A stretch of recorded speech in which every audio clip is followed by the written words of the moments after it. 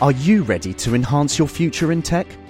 Then it's time to make your move to the UK, the nation that has more tech unicorns than France, Germany and Sweden combined. The nation that was third in the world to have a $1 trillion tech sector valuation. The nation where great talent comes together. Visit gov.uk/great talent to see how you can work, live and move to the UK. Hey, Dave. Yeah, Randy. Since we founded Bombas, we've always said our socks, underwear, and T-shirts are super soft. Any new ideas? Maybe sublimely soft. Or disgustingly cozy. Wait, what? I got it. Bombas. Absurdly comfortable essentials for yourself and for those facing homelessness. Because one purchased equals one donated. Wow, did we just write an ad? Yes. Bombas. Big comfort for everyone. Go to bombas.com/ACAST and use code ACAST for 20% off your first purchase.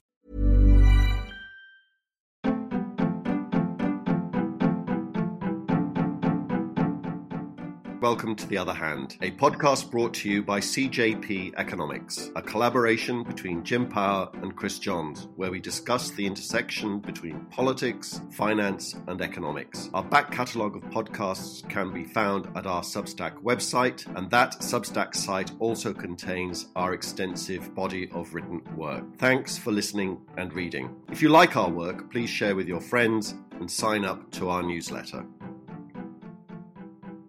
How's it going, Chris? Good to talk again. Every podcast we record, we seem to introduce it by saying that we live through very interesting times. And I think you can certainly say that again today, because if you look at what's happening on financial markets, there's a lot of volatility there. Equity markets are having a real seesaw at the moment. Bitcoin is down 28.4% year to date. Ethereum is down 34.7%. But Bitcoin itself is up 10% since the lows on Sunday. So Bitcoin generally behaving in a very, very volatile fashion, but markets generally very volatile at the moment.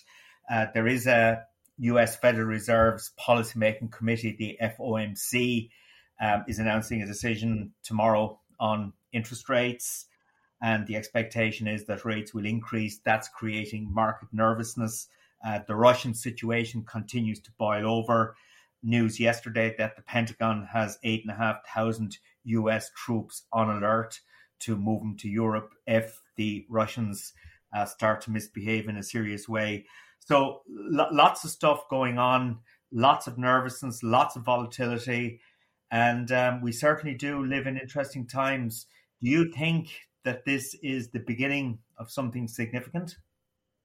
Well, I think it already is significant, Jim, because as you say, the crypto space has displayed an awful lot of volatility, and volatility highly correlated with those falls in equity markets. Equity markets are going down more than up. It was an extraordinary day on Monday of this week when at one point the Nasdaq was I think, when I looked, about 4% off on the day, and then finished the day on the closing bell slightly up.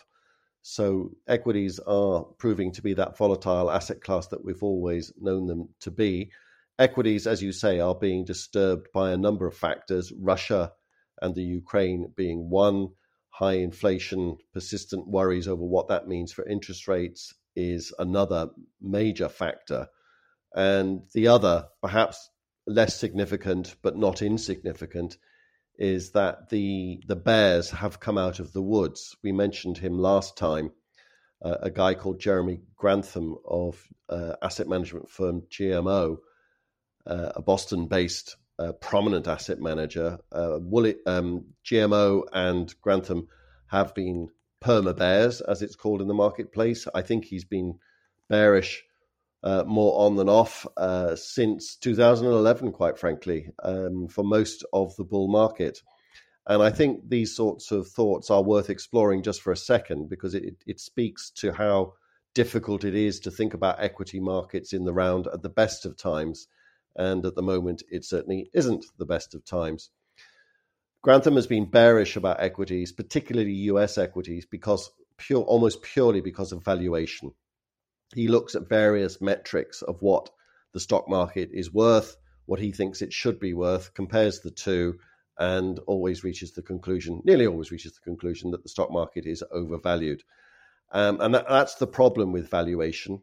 Being a value investor, working out what something is intrinsically worth, and then looking what the market says and looking at the gap between the two, historically at least, has been an incredibly miserable experience, because stocks in the US, if not elsewhere, have for years looked to be expensive.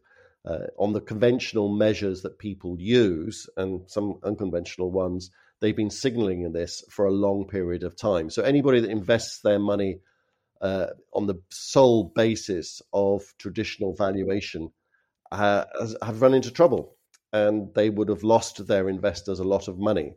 Value is having a day in the sun. And again, historically, that investment factor, as we call it, does work from time to time. Historically, going back many, many years, it worked very, very well as a factor. But over the last decade at least, if not longer, when it's worked, it's been for a very, very short period of time. And so it's very, very difficult. Grantham's perspective is that the market has been boosted beyond bubble territory by the Federal Reserve's money printing. That clearly is coming to an end. He and lots of others believes, with these interest rate hikes that we think are on the way. So therefore, the bubble is in the process of bursting. And he thinks that on those valuation measures, the US stock market deserves to fall by 50%. And who knows, he may be right. I'm going to pin my colours to the mast and say, I think he's wrong. I think he's wrong for a number of reasons. One is, I think that we should be looking at valuation in a different way now. I think that we should be looking at the way in which different factors other than valuation also affect equity markets for long periods of time. And we should be intellectually honest enough to say that whilst valuation is important, other things clearly are important to markets, particularly over short periods. And by short periods, I mean a number of years. And if a number of years is part of your investment horizon, then you've got to take account of these other factors, even though your models, your financial theory says that things like momentum and liquidity shouldn't work. The fact is that they do. And we need to recognize that. For other reasons, I think that he's wrong, but I certainly accept that in the short period, all of this year, for example, the US equity market could be in for a lot of trouble. And I think that the most important thing to say is that over the very short period, by which I mean a year or two, nobody has much of an idea where the equity market will go. And I think we should all, as financial forecasters, we should be honest about that. The final thing I would say is that whereas I don't know what the US equity market will do, if it does fall for a lot, there is another side to that equation. It involves a bit of financial jargon, a bit of financial theory, and it comes down to what every investor should be utterly focused on when it comes to thinking about their investments. One is time horizon, and I've talked a little about that already. The other is expected returns. And when stock markets are falling, holding everything else equal, as we economists like to say, and I think it's relevant to say that, it's correct to say that at the moment, expected returns are actually going up. I know it doesn't feel like that when stock markets are going down, but when stock markets are going down, valuations are improving. And to the extent that valuations do predict returns, then expected returns are going up. So if you've got a long enough time horizon, I would say, don't worry about this. It could get very, very nasty indeed. If you've got some cash, hold on to it, put it back in when the markets are getting very nasty. At least that's would be advice I'd give myself if I was in the lucky position of having cash. But if I'm that classic long-term investor thinking about my pension, what I'm going to be getting a decade or more into the future, I wouldn't be too concerned about this, because I do think that the stock market is still the best place for your money. Right, Chris. Fascinating stuff. If I had a granny, I certainly wouldn't like to have her in cryptocurrency at the moment, given that level of volatility. And I would agree with you on the long-term equity market stance. I was intrigued this afternoon. The International Monetary Fund, that august body based in Washington, D.C., has updated its global economic forecast. And remember, the last forecast was back in October at the time of the autumn meetings in Washington. But they've revised their growth forecast today. They've knocked a whole 0.4% or 0.5% actually off global growth. They've revised it down from 4.9 to 4.4%. Two factors driving that. One is China and the impact of real estate difficulties on that economy. And I guess the funny thing there is that those real estate difficulties were very obvious last October when the IMF made its last forecast. So, why it was prepared to virtually ignore them at that stage, I have no idea. But the second reason for the downgrade is what's happening in the United States. They said they over expected on Biden's Build Back Better program, that fiscal and legislative program to rebuild the US economy. And of course, that is running into all sorts of political difficulties. That's making it very difficult for Biden to deliver the sort of Build Back Better promises that he made. So that's starting to go slightly awry. So as a consequence, US growth revised down. Also, supply side and supply chain difficulties continuing to impact. Omicron obviously having an impact on economic activity. And inflation, certainly the IMF was very much of the view that inflation was a very transitory thing and that, it would fade very quickly and wouldn't have a significant impact on anything really. So this is a pretty dramatic revision to a global growth forecast by a body such as the IMF.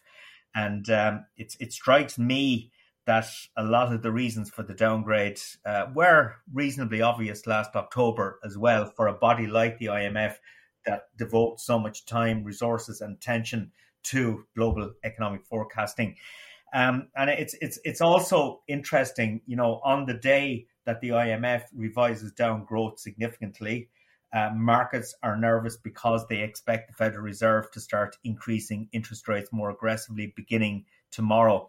So is this a typical stagflationary environment we're in at the moment where global growth is slowing, inflationary pressures building? And is this the ultimate nightmare for policymakers, do you think?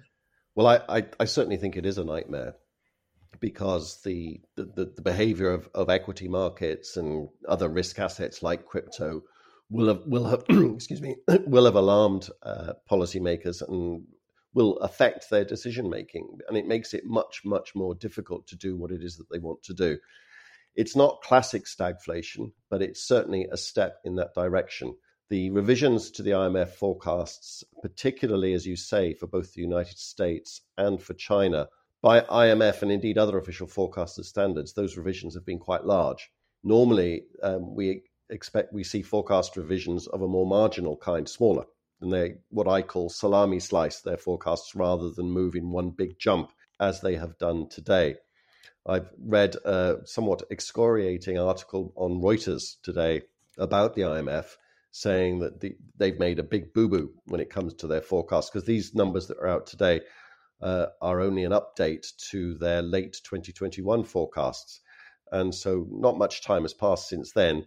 And in a way, these big forecast changes are a recognition, argued this article, that the IMF actually got it wrong towards the back end of last year, and it's really correcting a big forecasting mistake. The article forgave the IMF for getting Biden's fiscal policy wrong. Anybody can make that mistake, went the argument. Biden may have gotten his package through. He hasn't, and it doesn't look like he will. But the mistake that the IMF has made, that the Reuters correspondent criticized them for, was getting inflation and interest rates wrong. They swallowed the line, the IMF swallowed the line, hook, line and sinker, that inflation was going to be very temporary and that therefore interest rates or growth-killing interest rates wouldn't have to go up quite so much as we now think they will have to. And the ex-chief economist of the IMF a year ago, Olivier Blanchard, was pointing out to anybody that would listen that inflation was going to be more sticky upwards than the IMF and many of us were thinking at the time. And it was an unforgivable error on the part of the IMF. And essentially, they just took the Fed's line. And so it's two mistakes. The Fed's made a mistake. The IMF made the same mistake as well. And Reuters at least think that was unforgivable. But yeah, cutting growth forecasts by a lot, raising inflation forecasts is definitely a step down the stagflation forecast route anyway. And we need to put that in some kind of context. What they've done is that they've taken global growth down to 4.4% this year. That's down, as you say, a half a percentage point from where they thought it was last autumn. Growth last year, 2021, was 5.9. So it's a decent enough slowdown, but it's not recession. It's not stagnant. It's not the world economy stagnating. Conventionally, we would think a number around 2% would be a definition of a global stagnation, and we're still twice that level. But if when they revise these forecasts again in the spring downwards, then I think that we are definitely looking at that stagflation environment. And the 1970s are the era that remind us of what stagflation can bring. I certainly don't think we're there yet. My best guess is that we're not going to get to 1970s style stagflation, but we're certainly making steps in that direction. So, Chris, the moral of the story really is that economic forecasting is bullshit, and anybody that believes an economic forecast is mad. Well, yeah, we've talked about this a lot, and we've both written about this a lot on our Substack site. And I think it's further confirmation that we're right to be skeptical about economic forecasting. We have to do it. I don't think that we should disparage those people in the economics community like the IMF that do economic forecasts, because all planning purposes require some view of the future. But I do think that we publicize these forecasts incorrectly. And I think the media in particular treats these forecasts very, very inappropriately. They're taken as gospel. The headline numbers are written as if this is what the world economy or this is what the Irish economy is going to do this year and next. And even the forecasters themselves would say, hang on a minute, that's not what we're saying. What we're saying is if this, and this happen, this is what we think will happen to the economy. So it's always very conditional. And if the original assumptions prove incorrect, we'd have different forecasts. Those kinds of subtleties and nuances are never reported by the media. So I do have some sympathy for forecasters in the way in which their forecasts are used. I think that perhaps we should not call them forecasts. They are scenarios, they are assumptions, they are best guesses, which we are using for our planning purposes. But when we are planning, whether we are a government or a company or indeed an individual household, we shouldn't base our plans on these point forecasts that growth will be X percentage points next year. We should be aware of the range, possible range around these forecasts. Our plans should have contingencies for whether the growth comes in higher or lower than the forecast. And in particular, we should read between the lines, or in the case of today's IMF forecasts, read explicitly what they're saying about where they think the risks lie. And one of the most interesting lines in the IMF's forecast for me today was that they think, and they say it quite explicitly, that the risks to growth, to this central growth number that they've chopped by half a percentage point, are weighted very much to the downside. Okay. Interesting. I am reading a book at the moment that I know you read some weeks back, Diane Kyle's book, Cogs and Monsters. And for anybody, I think, who wants to get an insight into the perils of economic forecasting and the bullshit associated with economic forecasting, I think this book is well worth a read, particularly as it is written by a microeconomist rather than a macroeconomist. So interesting stuff. Gabriel Malouf, the governor of the Central Bank of Ireland, was speaking to the Institute of Directors here in Dublin yesterday remotely. And he was making the point that the Eurozone inflation rate will ease later this year, that as supply chain issues unwind and as energy prices stabilize. And he threw out a number of interesting statistics, which we've all known, but I think they're worth repeating, that gas prices in Europe in 2021 increased by 470%, crude oil by 87%, and coal prices by 140%. And the expectation is that household energy bills in the euro area, including Ireland, will rise by about 54% in 2022. And Malouf went on to say that it is really important to distinguish between broad-based changes in inflation and what he describes as idiosyncratic, temporary, relative price changes. It's important to distinguish between those two inflation developments. And he says that inflation is going to remain elevated for 2022, but is going to ease, but that in 2023 and 2024, Eurozone inflation is expected to be below the ECB's target of 2%. So here is a central banker, obviously he's on the governing council. Obviously he's close to the conversation that goes on around the ECB table. And this is what the ECB still believes. And we had this discussion in last week's podcast where we slightly disagreed. I would certainly be of the view that the ECB is probably behind the curve at the moment, and that I think the surprises with European interest rates could be on the upside rather than on the down. Well, there's obviously not going to be any downside, but the upside risks could be a little bit more significant than the markets currently believe.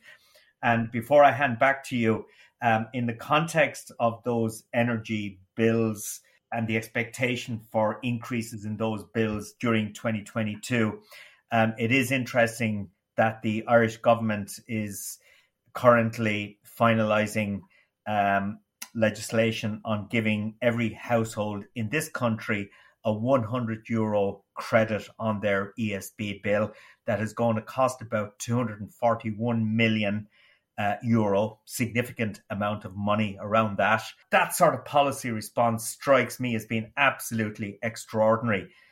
It is populist politics gone berserk. The notion that they would give every household in the country €100.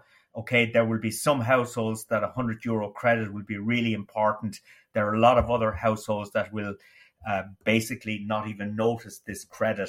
So this, I guess, brings me back to something I've argued for a long time about the bullshit. Sorry, I keep using that technical term today, but the bullshit associated with this sort of universality of payments. The notion that you would give every household, regardless of their means, €100 credit on their ESB bill is populist politics gone absolutely berserk, in my view. Yeah, it's hard to disagree. And we could have a discussion about whether universal benefits make any sense or not. Things like people like me, certainly here in the UK, I get much cheaper transport and other benefits that go with my age rather than with my wealth or with my income.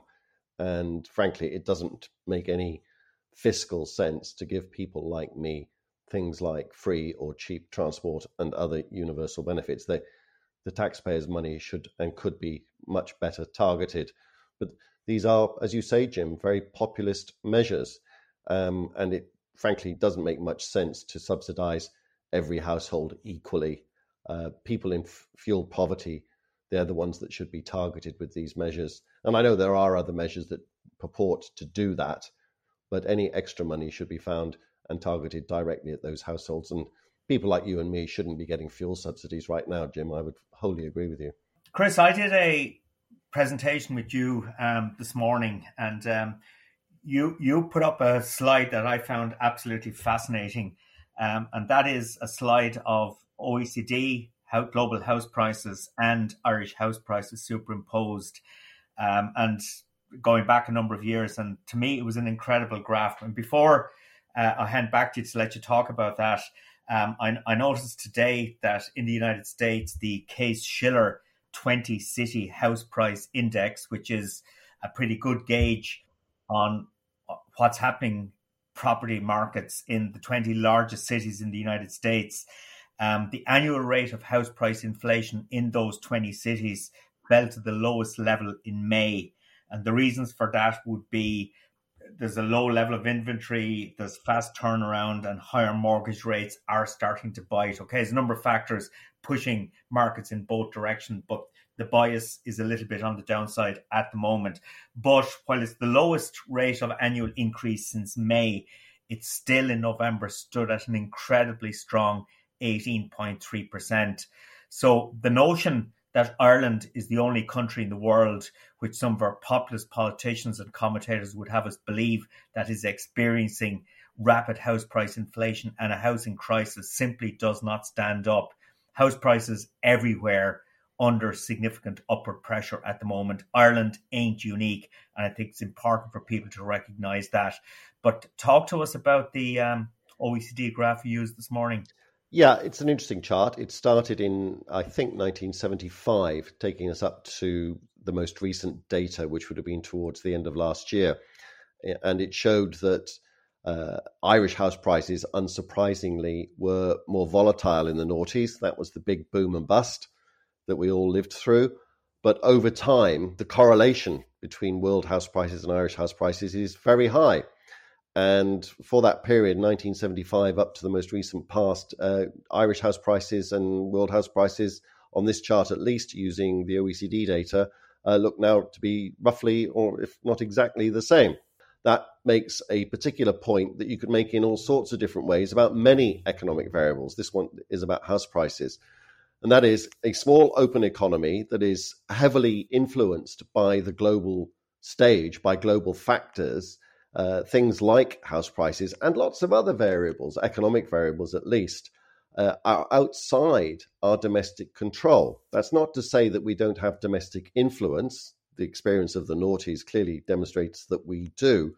But particularly over the long haul, it's probably the international environment rather than the domestic one that counts for a small, open, globalized economy. And inflation and house prices are two sides of the same coin here, in that I could make the same remarks about Irish inflation. We could do an awful lot domestically about Irish prices generally, but an awful lot is determined on the global stage when it comes to Irish prices. So if you think that the single most important indicator of the housing crisis, as it is called in Ireland, is the house price, then high house prices indicating crisis levels are, as you say, a global phenomena. All economies, all developed economies at least, have this problem to a greater or lesser extent. And the most successful economies, of which Ireland is clearly one, has this problem to the greater extent. So if you then think about policy seriously, and I'm currently in a country, the UK, for example, that no longer thinks about economic policy seriously at all, and this is where populism will take you. It'll take you into performative politics. It'll take you into the utmost unseriousness when it comes to thinking deeply about difficult problems like housing, like health, like education, and the myriad factors that can and do affect these things. Populism will take you away from thinking about these things in any kind of serious way and in any way that will make a difference. So if you think about house prices in Ireland, there are domestic factors, there are global factors. You can do something domestically, but it's going to be a much more difficult task than populist politicians, posturing politicians, seem to think that it will be. And in many ways, there's not a lot that Ireland can do about its own domestic prices. There are some things it can do. There are some things that you are doing. And I also see another headline in today's media, I think it was the Irish Times, saying that house building is getting close to Celtic Tiger levels again. And so those are the sorts of things that Ireland can and should be doing and clearly is doing. But if you think that, as our economics colleague David McWilliams, again in the Irish Times today, with a report about a conversation he had with the Irish Times economics guru, Cliff Taylor, in which he, certainly according to the story, said that McWilliams supports Sinn Féin's stance on this and thinks that Sinn Féin will be very, very good for housing. I just wonder whether either Mr. McWilliams or Sinn Féin are the serious policy thinkers that will solve this problem. And I doubt very much if they do think it's a simple enough problem to crack, whether they do have the policy tools and willingness to implement those tools. And indeed, because it is this global phenomenon, whether they actually, with the best intentions, nevertheless don't have the ability to fully deal with this problem. Because as I say, it's a myriad of factors that cause certainly cause high house prices. low interest rates are one, and there's not a lot Ireland can do about that, and so on.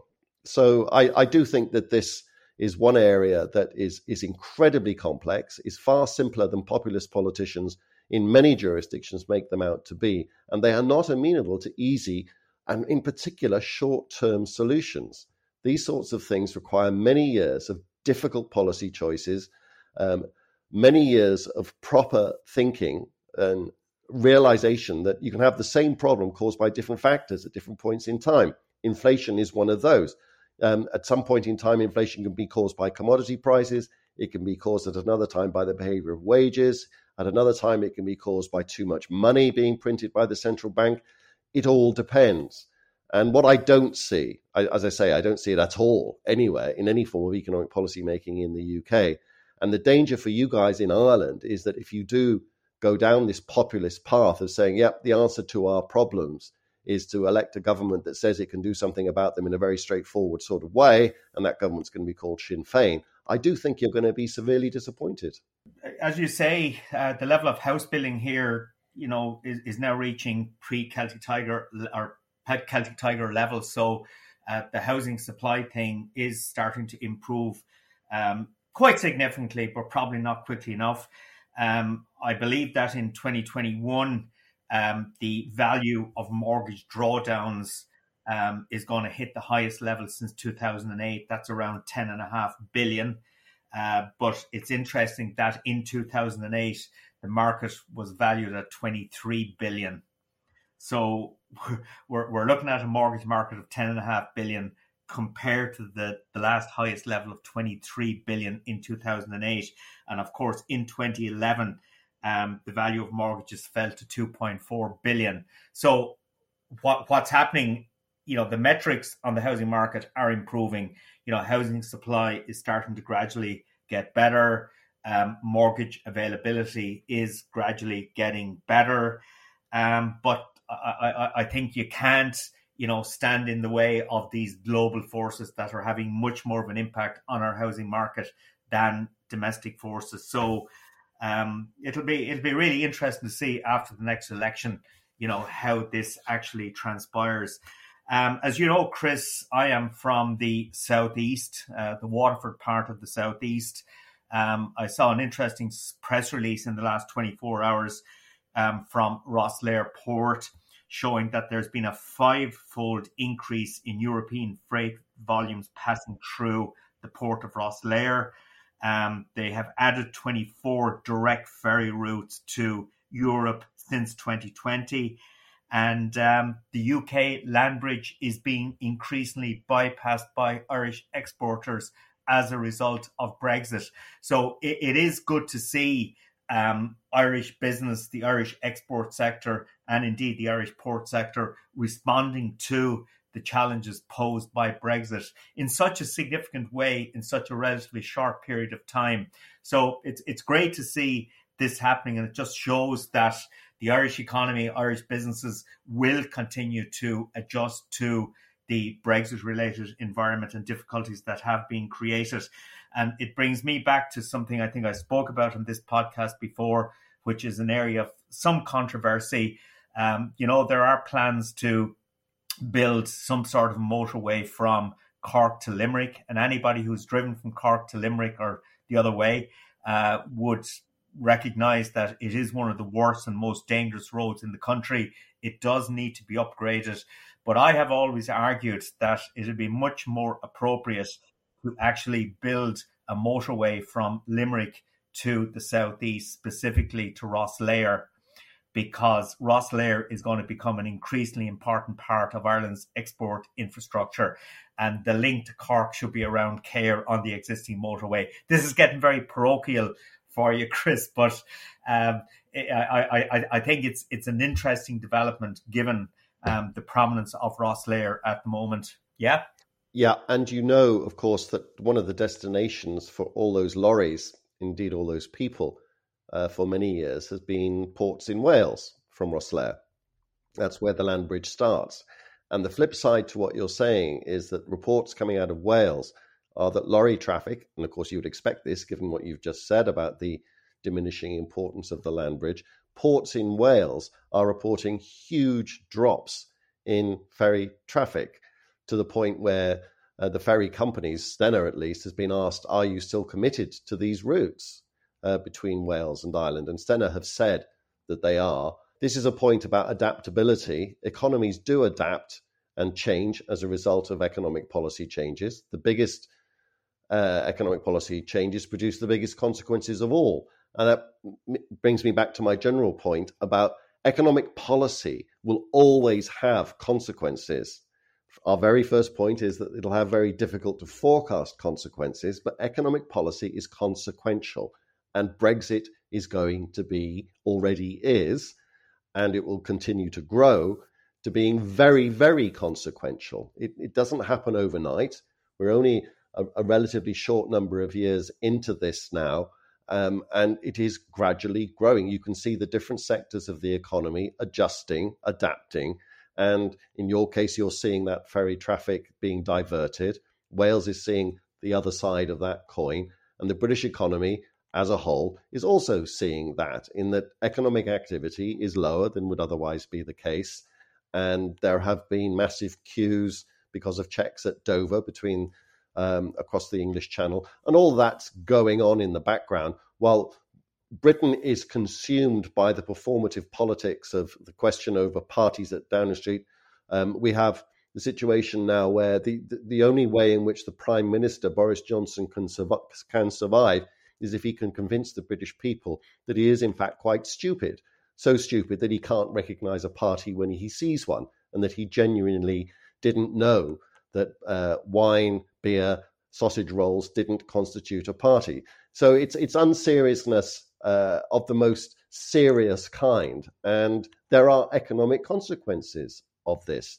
This is the man that is now supposed to be leading Britain's response to the Russian crisis, to the cost of living crisis, and policy is being made up on the hoof. We have a populist government that does what populist governments do. They've delivered a populist policy Brexit, which is very, very consequential. They're trying to fund healthcare and the National Health Service with a tax rise in 2 months' time, that there's now rampant speculation that they're going to cancel that tax rise because it's unpopular. This is what populists do. And my warning to you, Jim, is that if you do elect a bunch of populists, expect some more of the same. Thank you, Chris.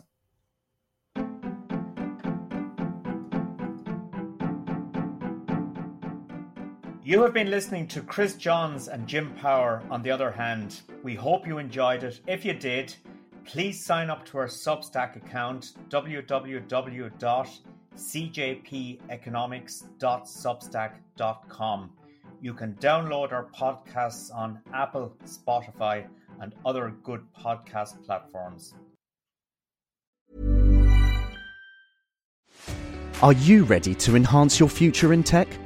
Then it's time to make your move to the UK, the nation that has more tech unicorns than France, Germany, and Sweden combined. The nation that was third in the world to have a $1 trillion tech sector valuation. The nation where great talent comes together. Visit gov.uk/great talent to see how you can work, live, and move to the UK.